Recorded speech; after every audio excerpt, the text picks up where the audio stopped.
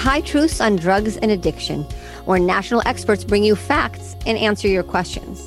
I'm your host, Dr. Ronit Lev, an emergency and addiction doctor who has worked at the White House and still practices on the front lines. Right here on High Truths, you will learn from experts, hear stories from the emergency department, and listen to people who have struggled from addiction. Each episode, we will answer questions from you, our listeners. To learn more about the show, submit a question, access educational material, or even take a quiz, you can visit us on hightruths.com. Friends, being your host is the best job in the world because I get to bring you the rock stars of medicine and drug treatment and prevention. And today, you're going to hear from another rock star that I'm excited for you to meet, Dr. Marta Sokolowska, who works at the FDA, the U.S. Food and Drug Administration. The FDA is a huge organization that regulates drug safety for the United States, but also sets standards for the entire world. One of the offices at the FDA is CDER, the Center for Drug Evaluation and Research. This is where Dr. Marta Sokolowska works. CDER has been working on drug safety for over 100 years. It regulates over-the-counter prescription drugs, including biological therapeutics and generic drugs. And this work covers more than just medicines. It includes fluoride toothpaste, antiperspirants, dandruff shampoo, sunscreen, and other such drugs. The FDA in the medical world is known as publishing its boxed warnings. Opioids, for example, have boxed warnings for addiction and respiratory depression. And we will learn about boxed warnings today. The word box comes from the actual box with words in it in a document of a drug labeling. Every prescription has labeling from the FDA, and if there's a box on the top of the label, it means pay attention. There are warnings to know about. Today, we'll be talking about stimulant use disorder and how the FDA is involved. What is a stimulant? Well, there are legal and illegal stimulants. Illegal stimulants are commonly known as methamphetamine and cocaine. And legal stimulants come in a prescription form such as Ritalin, Concentra, Adderall, Dexedrine, or Vyvanse. All these stimulants, both legal and illegal, can be abused and developed into a stimulant use disorder. What is a stimulant use disorder? It's a disorder when someone experiences clinically significant impairment caused by the recurrent use of the drug, including health problems, physical withdrawal, persistent or increasing use, and failure to meet major responsibilities at work, school, or home. According to the most recent National Survey on Drug Use and Health, an estimated 1.1 million people aged 12 or older, or 0.4% of the population, met criteria for a methamphetamine use disorder. For cocaine, the same survey showed that it occurred in less than 1 million people. Over 500,000 people, 560,000, suffer from stimulant use disorder caused by prescription stimulants such as Ritalin and Adderall. A use disorder is a DSM-5 clinical diagnosis. And with that brief introduction, let's hear the question of a day from one of my colleagues, Dr. Cara Bergamo, an emergency physician who heads our California Bridge program, connecting emergency physicians to medication-assisted treatment. Hi. First of all, thank you for your program, Dr. Lev. My name is Dr. Cara Bergamo, and I work as an emergency medicine physician at Scripps Mercy Hospital in San Diego. I am also our medication-assisted treatment program director. While we have many treatment options for patients with opioid use disorder and alcohol use disorder, it seems that we have very little to offer in ways of treating stimulant use disorder, specifically methamphetamine use, which we are seeing a ton of in the ED. Do you have any suggestions for treating these patients, or do you know of any options that are coming down the pipeline for us to use? Thank you. Thank you, Dr. Bergamo, for your question. For every one patient in Southern California that we treat for an opioid use disorder in the emergency department, we discharge maybe 10 people who have methamphetamine use disorder. And it can be frustrating that we don't have as many tools for people addicted to methamphetamine as we have for people addicted to opioids.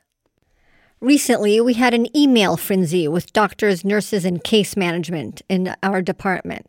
The frenzy was about what can we do for these patients? We have to have better ideas, better solutions, other drugs, medications, programs. People suggested to say, like, hey, why don't we start using dextromethorphan or Vivitrol or nicotine or other suggestions? And we just had to say, hey, time out. We need to really look at the science, what's available, what's not available, what's on the horizons. And I knew the perfect expert that I need to call to help answer this frenzy and really get the facts on what's available, what's not, and what's on the horizon. And that is Dr. Marta Sokolowska. Dr. Sokolowska joined the U.S. Food and Drug Administration in 2018 as Associate Director for Controlled Substances at the Center for Drug Development and Research. She provides strategic leadership in development and implementation of policies related to controlled substances, including advising on all matters related to domestic and international drug scheduling. She earned her degree in psychology from McMaster University in Canada, and her full bio is available on the High Truth show notes.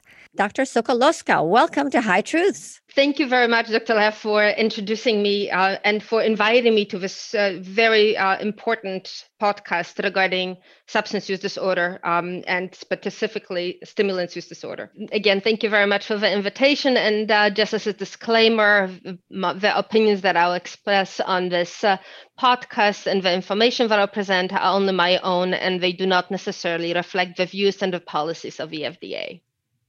That's right. So don't bitch at them. You could just bitch at us. That's a nice opening statement. Yeah. I'm so excited to have you here, really, because first of all, I get to see you again. And when we used to meet periodically when I was at ONDCP, I think the first time I met you was at the iWig. And wig is not like something that you put on your head. It's an interagency working group.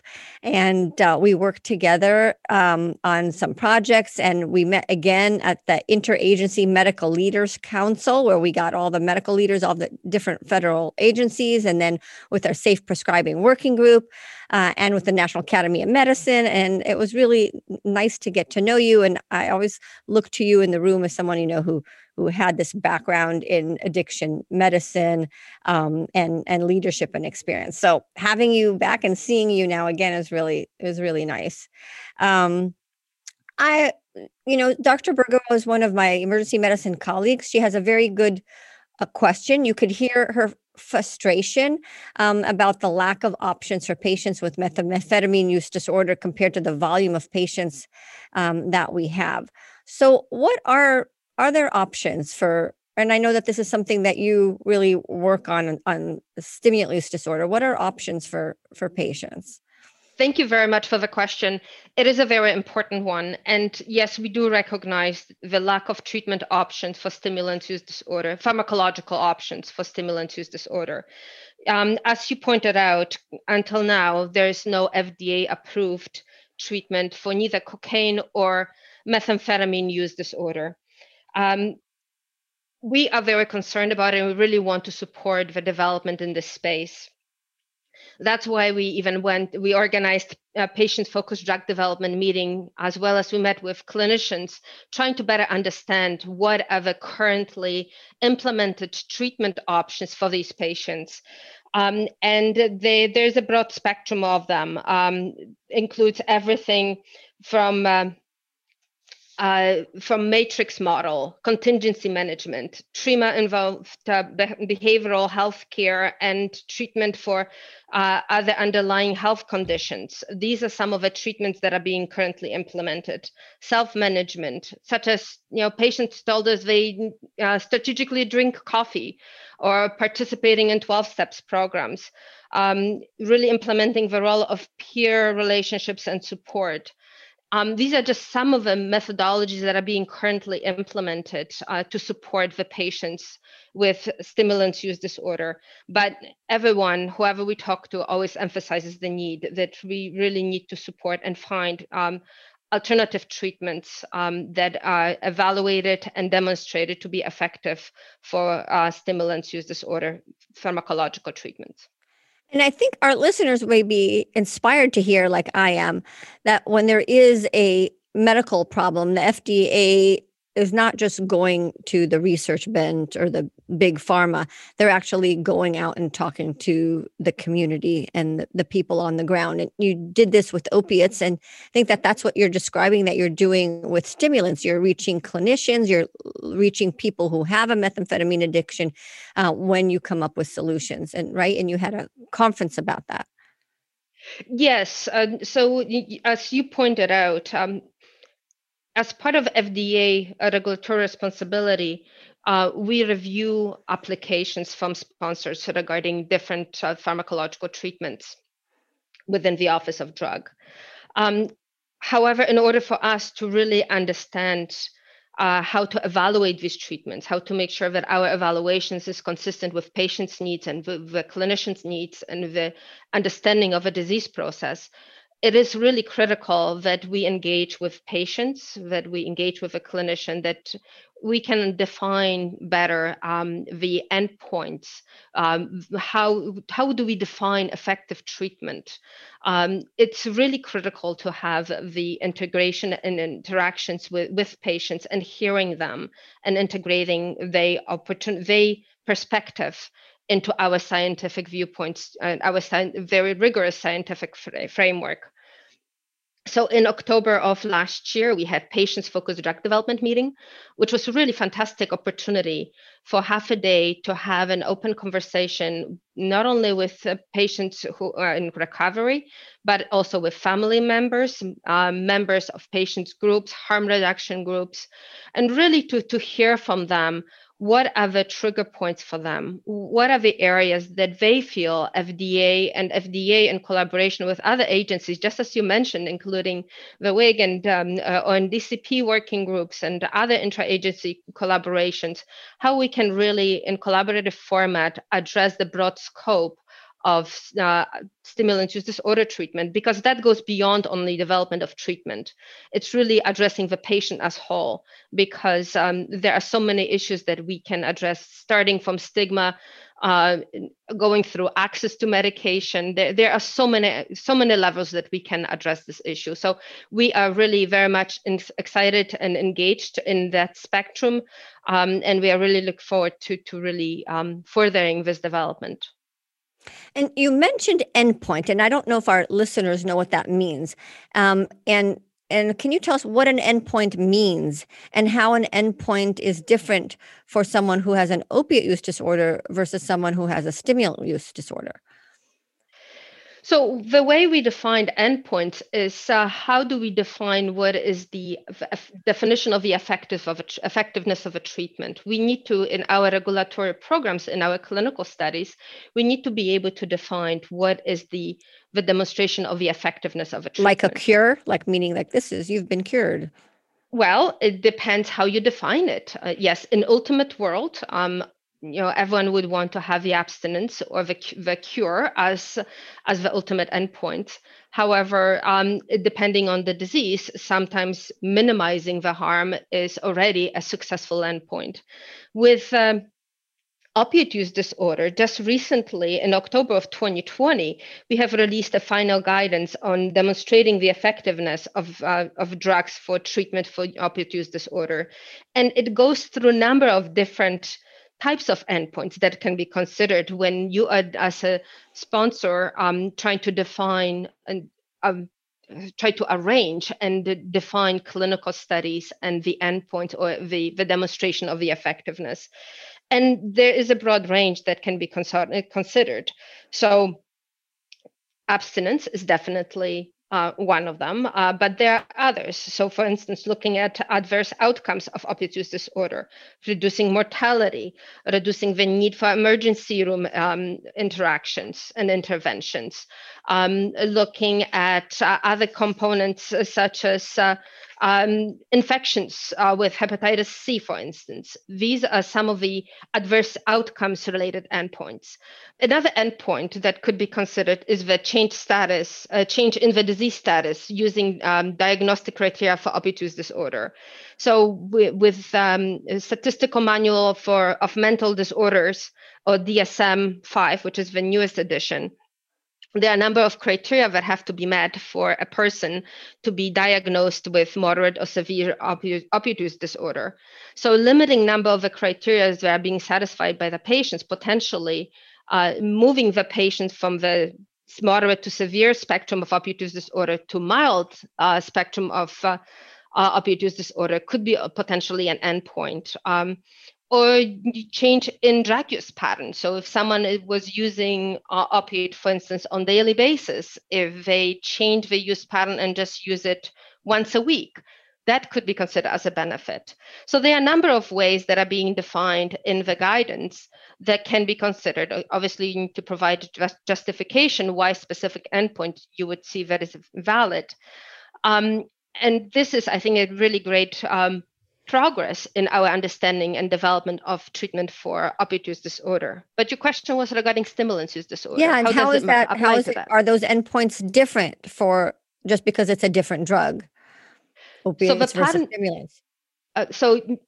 Because opiates and stimulants are different, and the patterns of use of opiates and stimulants are very different, these endpoints potentially could apply, but we have far less information regarding impact of stimulants versus opiates and the pattern of use and how it would map out.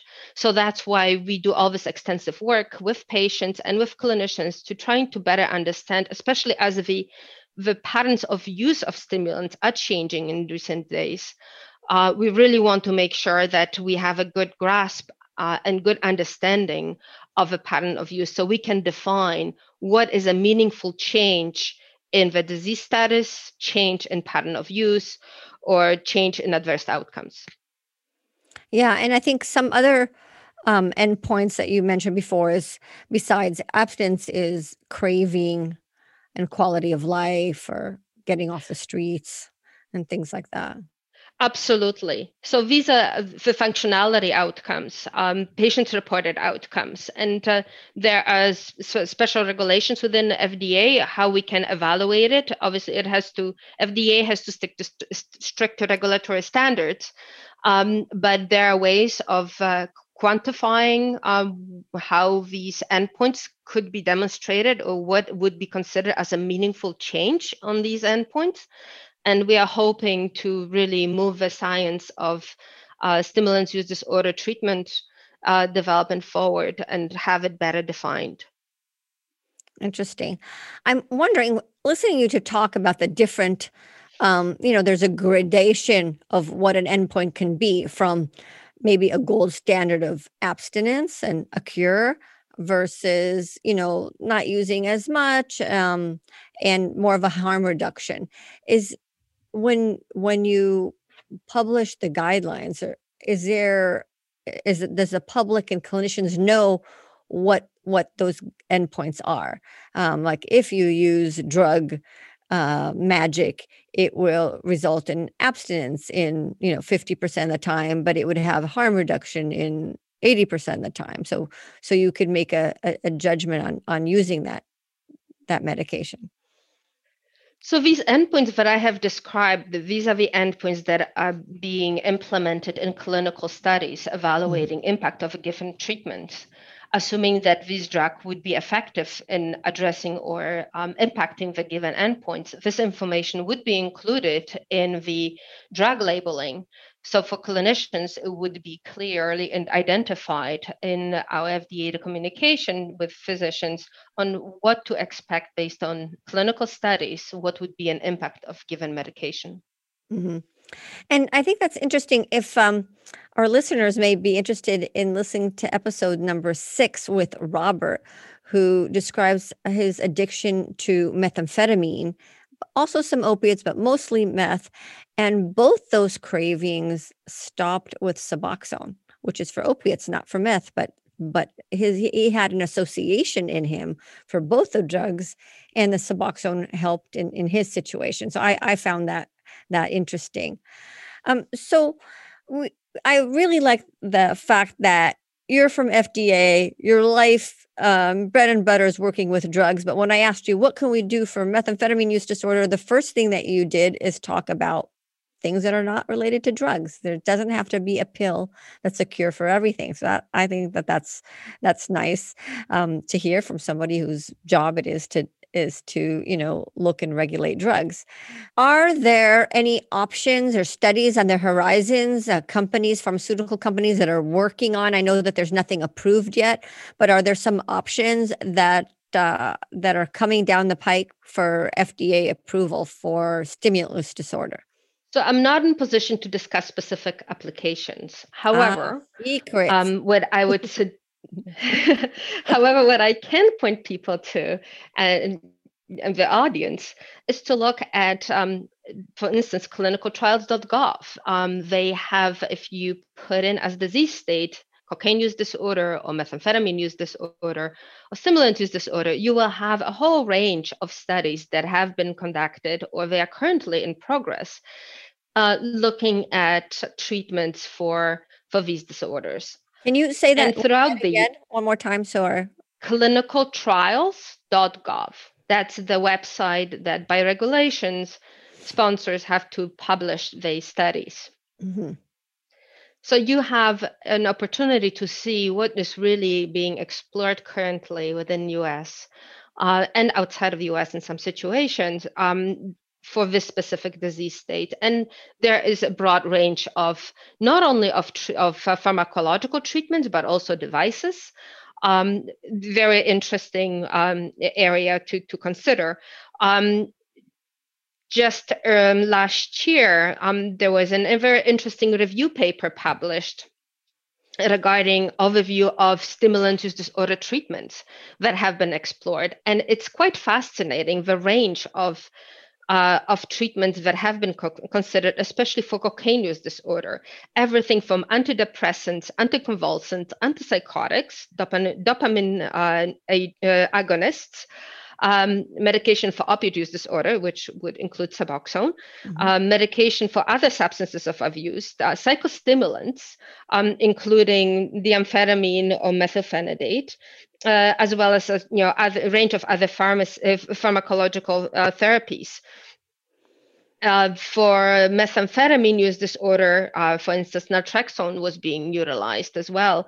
So there have been, throughout the years, there have been a number of different drugs or drug combinations that have been studied. Again, none of these studies, even if they were positive, there was enough information for FDA to evaluate these products and consider them as effective for stimulant use disorder. However, there's a lot of interest in this space, and definitely there were a lot of studies concluded.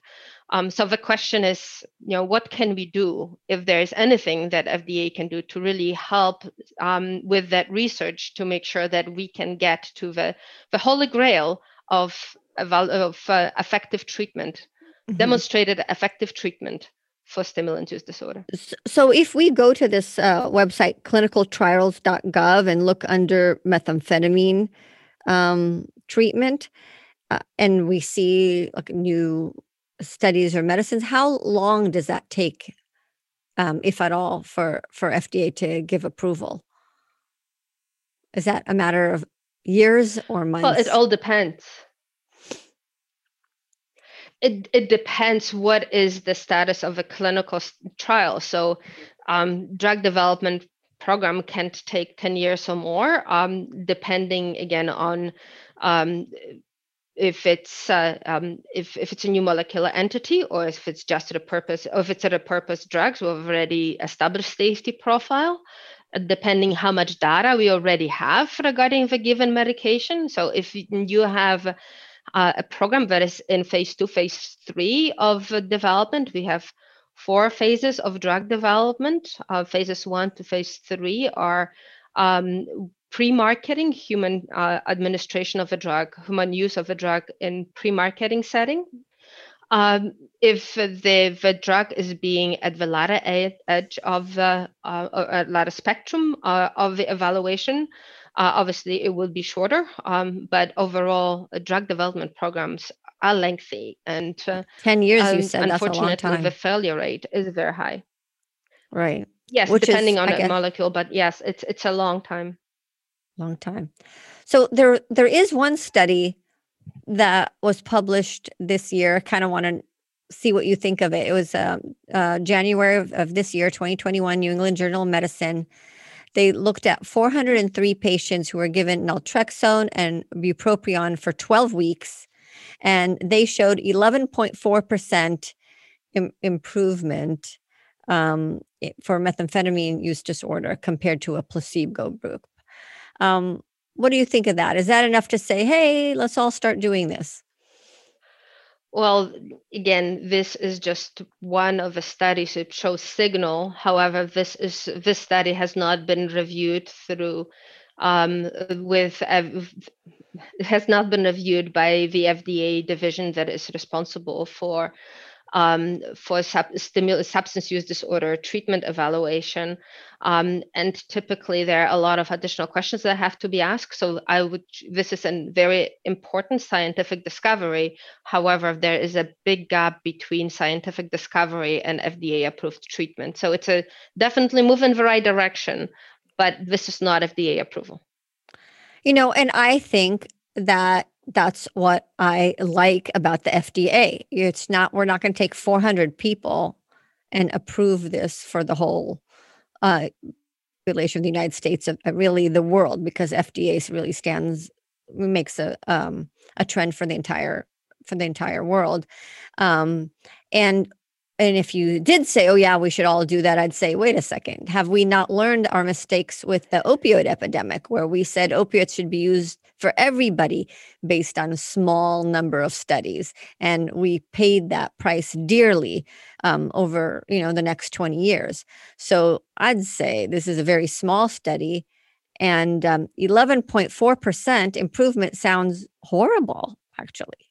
Right? I mean, you have to compare that to contingency management or non-medication options that give you much better results. So I did see the study, and people were saying, hey, why don't we start doing this? And it's good to hear from you that just because there's one study with 11.4% does not give the green light for everybody to start doing this. Although I bet you there may be some people who do that, right?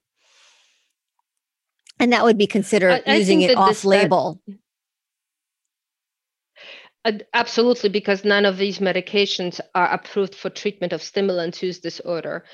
I strongly encourage research in stimulant use disorder. That's how we get eventually to the holy grail of having a treatment approved. It's because there are researchers who find promising substances that they want to test in and raise the level of scientific evidence that we have regarding these treatments. But as I pointed out earlier, within FDA, we have a very specific, rigorous regulatory plan on how you evaluate these treatments. And there's a reason why it takes 10 years to do so. And why we have this rigorous plan is because we want to make sure that not only that this medication is truly effective, and it's meaningfully effective, but it's also that it's safe. Right. So when we're talking about stimulant use disorder, I think mostly of methamphetamine because I'm practicing in San Diego, but it also includes cocaine. And it also includes abuse of prescriptions, things that are FDA approved. There are several stimulants that are FDA approved for use for ADD, ADHD, and those can be abused. Is that something that you look into? So psychostimulants, the misuse of psychostimulant-related deaths are definitely on our forefront of our mind and thinking these days because of the recognized contribution to the overall drug overdose problems. And within the spectrum of psychostimulants, there are prescription medications as well, as you mentioned, predominantly for ADHD. So and these are Schedule II products, so with recognized abuse potential. So we definitely look into these products to make sure that we are adequately profiling the benefits as well as risks associated to prescription stimulants. So what do we know? Even though prescription opiates have been going down in the recent years, prescriptions for prescription stimulants are going up. Mm-hmm. With that, we also know that when we looked at pattern of non-medical use of prescription stimulants, we have a very distinct patterns of use, different than what we've seen with prescription pain relievers. So with prescription opiate medication, we've seen relatively flat level of non-medical use across the different age groups. With prescription stimulants, what we find very interesting is that there is this peak of non-medical use within early adulthood.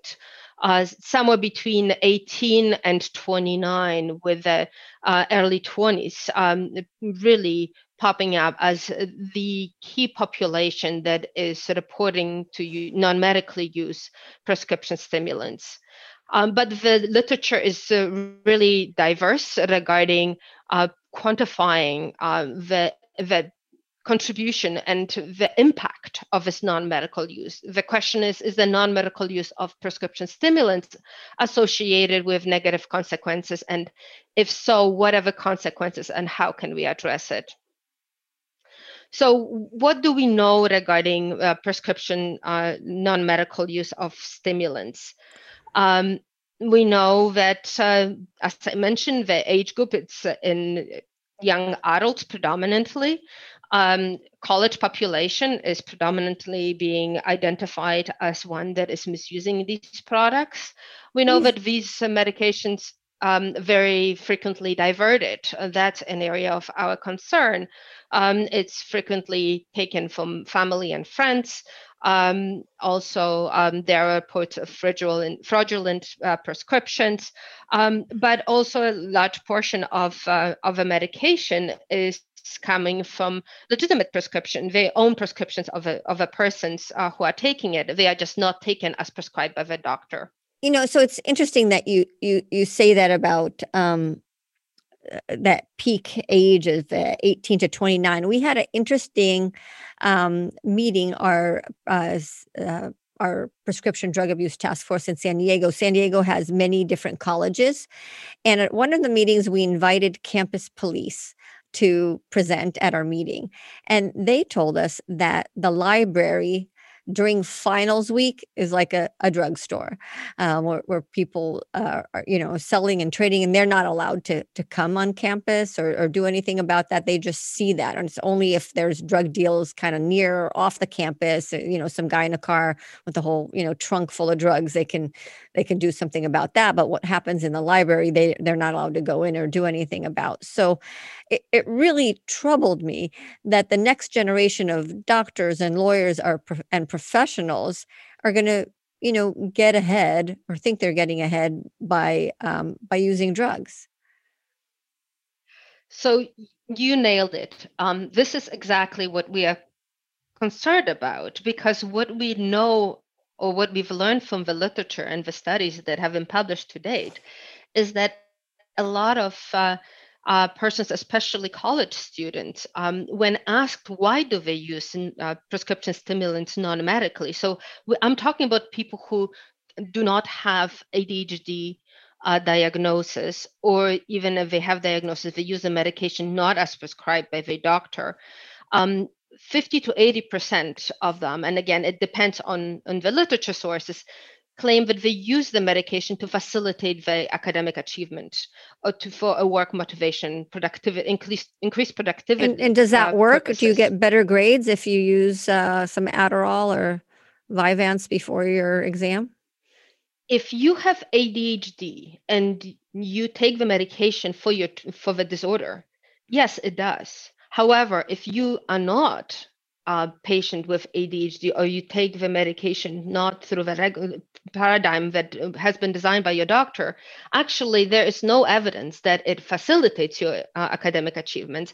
And if anything, it potentially could decrease it.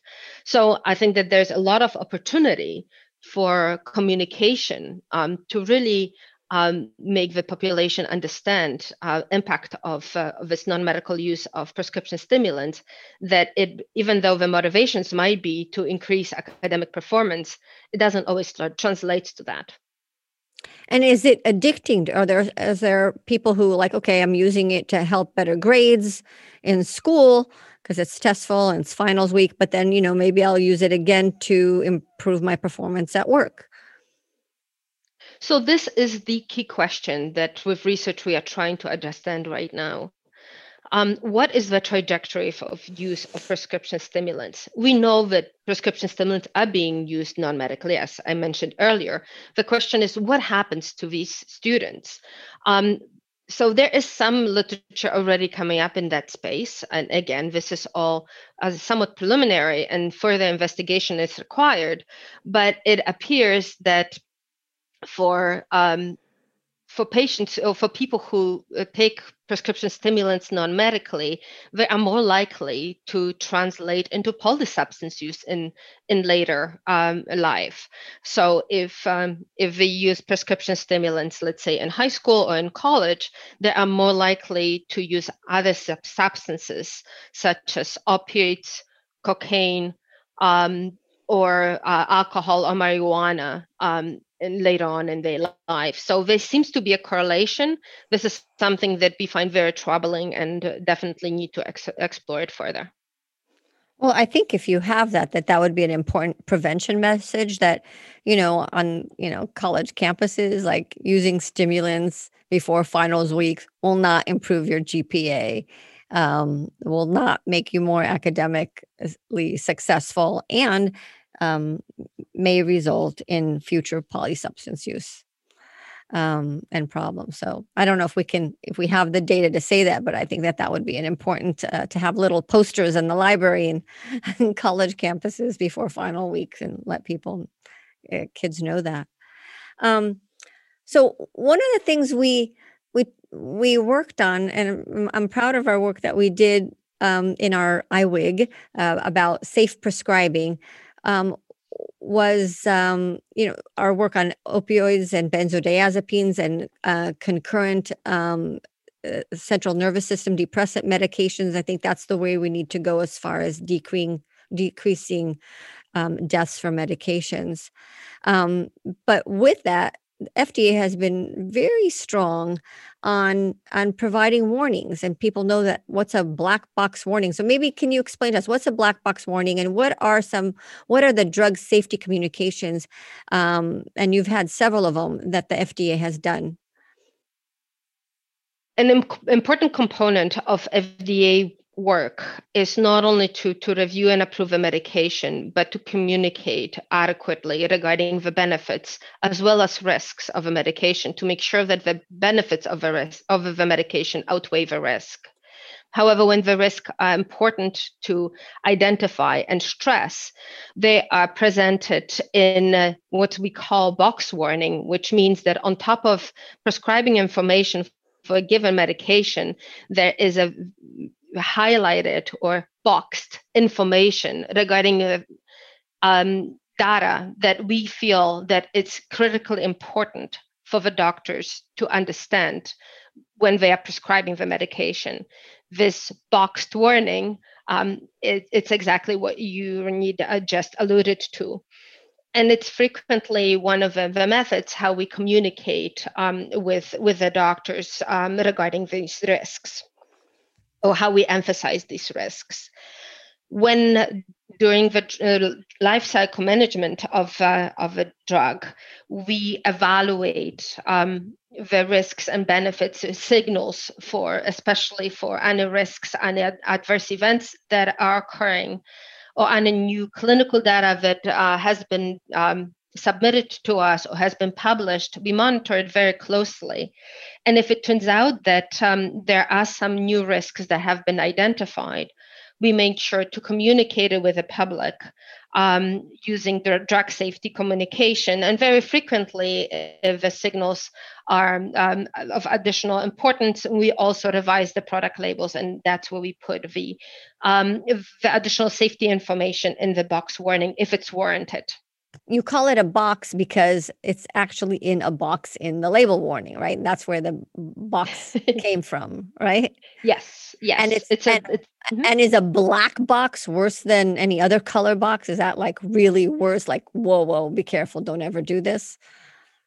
So there's only one box warning. We don't have different color box warning. It happens to be black and white labels, so the box is black, but it's a box warning, and you can see it on, for instance, on prescription stimulants medication or prescription opioid medication, and some others as well.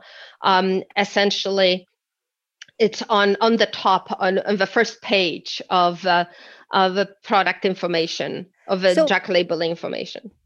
Got it. I didn't realize that I always called it black box. So now I know it's just a block box. So there's several ones. I think most people are familiar with the box warning for opiates, right? That's something that FDA published years ago. Yeah, so actually box warning and a number of different medications. Again, when we feel that the benefits outweigh the risks, but the risk we want to make sure that they are emphasized and they are taken into consideration. So that's the situation when we put these risks on in the box warning. And there are a number of products who have it. So opiates are one of them, stimulants, as well as, for instance, benzodiazepines. And they are not always related only to misuse or abuse of medication. If there are any other warnings, they would also be put into these box warnings. But I think the one that's really important when you said benzodiazepine, you have one of opioids plus benzodiazepine, right? You have a warning about the two together. Yes. So we have in 2016, we provided drug safety communication regarding the risks of co-use of benzodiazepines and opioids, and that risk was included in the box warning. And more recently, actually, just last year, we have strengthened the warning and provided additional information regarding the risks of polysubstance use of benzodiazepine with other substances and the risk of withdrawal, and that's also included in the box warning. Mm-hmm. And then you have one on gabapentin. We see a lot of people who, the research that I've did about death diaries, people who die from medications, gabapentin, which is not a scheduled drug, I think it should be, but there's a lot of association with gabapentin and deaths related to drugs. So as I mentioned earlier, during drug life cycle, we continue evaluating the risks and benefits of a medication, particularly the signals of risks. And that's exactly was the case with gabapentin and pregabalin, where there is some publication and literature being published, and our internal analysis of data that have been submitted by sponsors have indicated that there is potential serious respiratory problems with these two drugs, especially when they are being co-used with opioids. Hence, we required new warnings to be added regarding risk of respiratory depression, as well as we required from the drug manufacturers to conduct clinical trials to further evaluate the abuse potential, particularly when these products are being administered in combination with opioids. Yes. And then you even did one on Benadryl, something that's over the counter, but really showed up on the death diary research. And then you published a warning on that as well. Yes. So just in September of last year, we released drug safety communication warning regarding use of higher doses than recommended of Benadryl. It was related with social media. We received reports of what's called Benadryl challenge, where videos posted, particularly on TikTok, really encouraged the users to take high doses of Benadryl for hallucination like effects. Obviously, it's very troubling. It's not in line how we support the administration of this medication. This is not consistent with the OTC information that is included. So we wanted to warn people against engaging in such challenge, and make both consumers as well as parents and caregivers being aware about this challenge, because unfortunately sometimes it's difficult to keep track of your teenage kids, and they are the ones who've been mostly impacted or engaged in this challenge. So I think the lesson here for safe prescribing, both for clinicians and for patients, is, be wary of the drug combinations. You could be prescribing a drug that's the right dose and right indication, but if you're getting another medicine, Benadryl over the counter, gabapentin from another doctor, these combinations can be deadly, and there needs to be coordination between physicians, and if as a patient, to take responsibility too, to be aware and ask about drug interactions, especially if you're getting them from different doctors. So I really thank FDA for those drug safety communications, and being, going to even listening to some TikTok videos and being aware of that, and making warnings about that. I think that's great. Again, showing how you're going to the front lines to get information, and that actually has to do with the last thing that I thought that we can talk about is prevention. I mean, the TikTok Benadryl challenge was an example of prevention work that FDA is engaged in. And so I think our listeners will be interested in what are some other things that FDA is doing in terms of prevention. Prevention is extremely important. So we are working with a number of intra-agency groups to make sure that the risks of the medications are being well communicated. It's much easier to prevent development of substance use disorder than to treat it. So, having a lot of communication regarding the risks is really key, and that's what we are very much focusing on.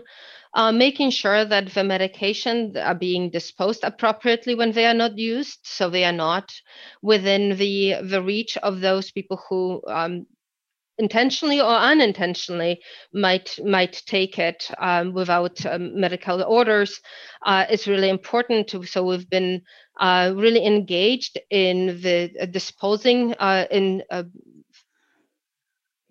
we've been very much engaged in communicating about the need for disposal of the medication. We've been working again with across the different agencies, supporting DEA, for instance, in the take back dies. Again, from substance abuse this perspective, this is really key. Safe disposal, right? We can get your medicine safely, but also throw them out safely, and working on that. That's great. Dr. Marta Sokolowska, do you have advice for my emergency physician colleague, Dr. Cara Bergamo, who called in with this question and her frustration about solutions for people who use methamphetamines? So first of all, thank you very much for voicing the question and to bringing to our awareness the need for development of treatments for substance use disorder. We encourage using not only pharmacological but non-pharmacological treatments, and we really looking forward to the next steps and trying to figure out how we can work together to address this issue. Yeah.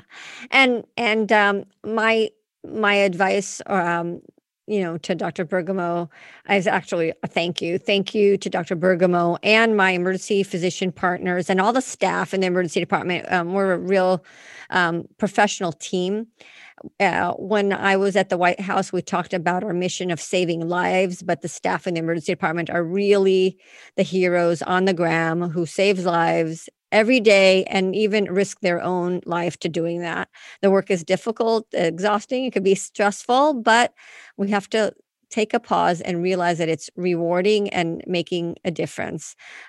We have patients in the emergency department who have COVID, but way more patients who are there with addiction and mental health conditions, really, which is the bread and butter of an inner city emergency department. So thank you, Dr. Bergamo, for caring for emergency patients and your passion and commitment for helping people who suffer from addiction.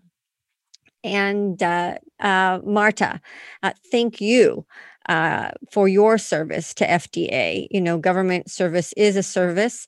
You are an advocate for addiction medicine. You and your colleagues set the standard for drug safety and innovation. You working COVID. I know that the FDA is working overtime to make sure PPE and testing and treatment and immunizations are safe. And I know that you're forging ahead with work on drugs and addiction. I'm very proud of you and your work. So thank you. And also, what a thrill to have you here on High Truths. Well, thank you very much for the opportunity to chat with you regarding substance use disorder and FDA work and trying to address it. I think the only way we can address substance use disorder is if we are working together with patients, with clinicians, and with communicators just like you. So thank you very much for the opportunity. Thank you for listening to High Truths on Drugs and Addiction, where national experts give you facts and answer your questions. This week's episode would not be possible without the generous support from our sponsors. A sincere and warm thank you to CCR, Center for Community Research in San Diego, enhancing public health and safety through informed action. If you would like to sponsor a show, we would be honored and grateful. Please contact us on hightruths.com. We thank you for listening and hope you will help our rating by giving us 5 stars and subscribe so you won't miss any of our informed, packed weekly shows. Visit our website, hightruths.com, to submit a question, take a quiz, or download a free prescription for naloxone. Until next week, this is High Truths on Drugs and Addiction. Our producer is Dave Rivas from Davey Boy Productions. I am your host, Dr. Ronit Lev, and we hope we brought your day a little bit more High Truths.